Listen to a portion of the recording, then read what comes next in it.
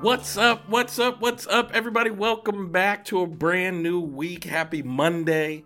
I hope that you've had a weekend where you did things you enjoy with people you enjoy and were rejuvenated for this upcoming week, which I hope will be the absolute best week of your life. And I hope this podcast will help that to happen. One of the things that we're going to be talking about, or the thing we're going to be talking about this week, is how to become a master of change. Change is something that most people have a hard time with. Change is something that causes struggle. Change is something that causes many people anxiety. But I want to talk about how to navigate change, how to handle change, and become a master of change. So welcome back to the Aha Moments, where every day I share the lessons I've learned in my work as a psychotherapist and in my life to inspire you to live your very best life. Of course, I'm your host, Elliot Connie. And change is so difficult. Let me tell you how difficult change is. So psychotherapy is a job that's all about change. Counseling is a process that's all about change. You would assume that anyone coming to psychotherapy would be someone looking for change. And when I was in graduate school, there was a professor, his name was Dr. Peter Bradley, literally one of the best psychotherapists I've ever seen and one of the best professors I ever had. He was working with a client and he wanted to put his client at ease.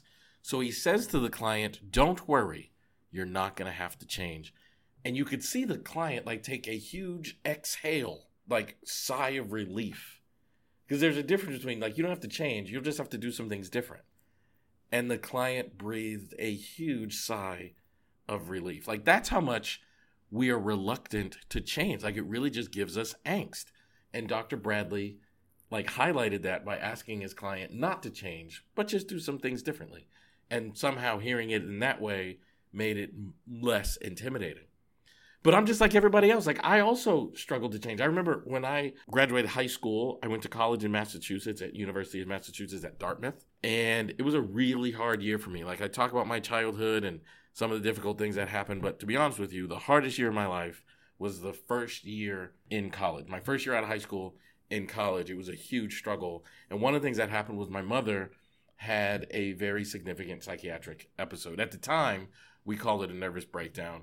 Now that I know what I know about psychotherapy, psychology, and diagnosis, it was probably a manic episode associated with bipolar disorder. And it was hard. It was unbelievably hard. My grandmother, who's the matriarch of the family, is in charge of everybody, decided to, my mother needed to move and get away from my father, who was not very kind to her, and needed to go be around family support, which meant she had to either go to Chicago or California, where we had family. Chicago's too cold at the time. It's funny, my mother lives in Chicago now. And California's too expensive. And I had an aunt living in Texas, and my mother decided she wanted to move to Texas. Now, I didn't know what I wanted to do with my life. I had just finished an All-American baseball season. That's right, guys. I was pretty good at baseball. I won an All-American award. Still have it. I can prove it to you. And I had a very bright future in baseball. But I was so worried about my mom. It just felt so selfish to stay in school up in Massachusetts pursuing that career while my mother was in Texas by herself. Well, with my younger brother. But it just felt like a really hard choice. And I went back and forth with this choice. I remember thinking, okay, I'm going to stay. Okay, I'm going to go. Okay, I'm going to stay. Okay, I'm going to go. It was just a really, really hard decision for me to make. Ultimately, I decided to go with my mother to Texas. To this day, I believe it was probably the most contributing factor to me not becoming a professional baseball player, which is okay because I love what I do now.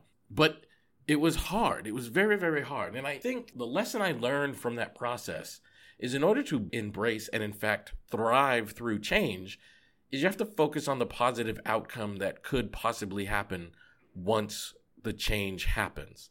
I knew that I was giving up my Massachusetts life and I was moving away from my friends, but I also knew I wanted to evolve and grow and become whoever it was I was supposed to become. In order to do that, I have to take risks and I have to listen to myself and I have to really soul search and just what's the best thing for me to do in this time and space. And to be honest with you, the answer was very obvious to me.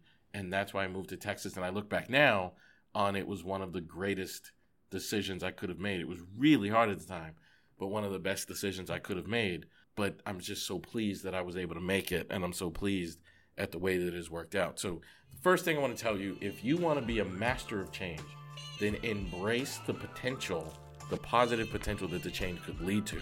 Instead of focusing on how uncomfortable or fearful the change is. I want you to focus on the positive aspects that could happen once you make the change. That's what I want you to focus on. That's what I want you to practice. That's what I want you to think about. And thank you for being here. So please hit that share button and share this podcast on your social media platforms, or even share it with a few of your friends that you think might benefit from hearing this message today. Also become a subscriber. You can do that at Apple, Spotify, Simplecast, wherever it is you enjoy listening to podcasts.